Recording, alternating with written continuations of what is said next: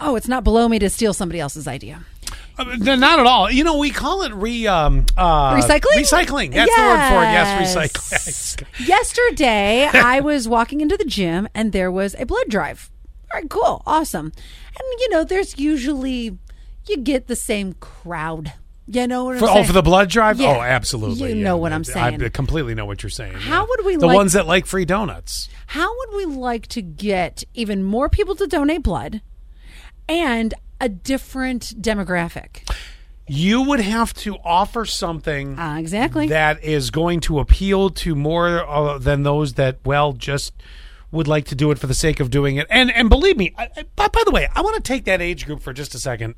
We're obviously dancing around the fact primarily a lot of times at blood drives you see folks of an older nature. And I love you for donating. And I do, and I respect you because you know why they're doing it? Because they care? They don't need a perk. They know. Yes, they care. Yes. They're the ones that realize how important they were in the trenches of D-Day. And they knew without blood that their brothers would have died. But if you need an incentive, I will gladly steal this idea from New York City, where the 25 breweries are doing a beer for blood drive.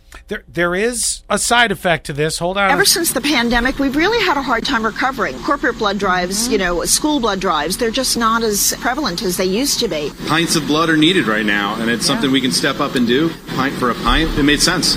Let me give you one little piece of warning. What's that? You ever get a little, or you've heard, I'm sure, people sometimes get a little lightheaded after they give some blood. Oh, I know somebody who puked. Throw a little alcohol in on that, see how you make out the door.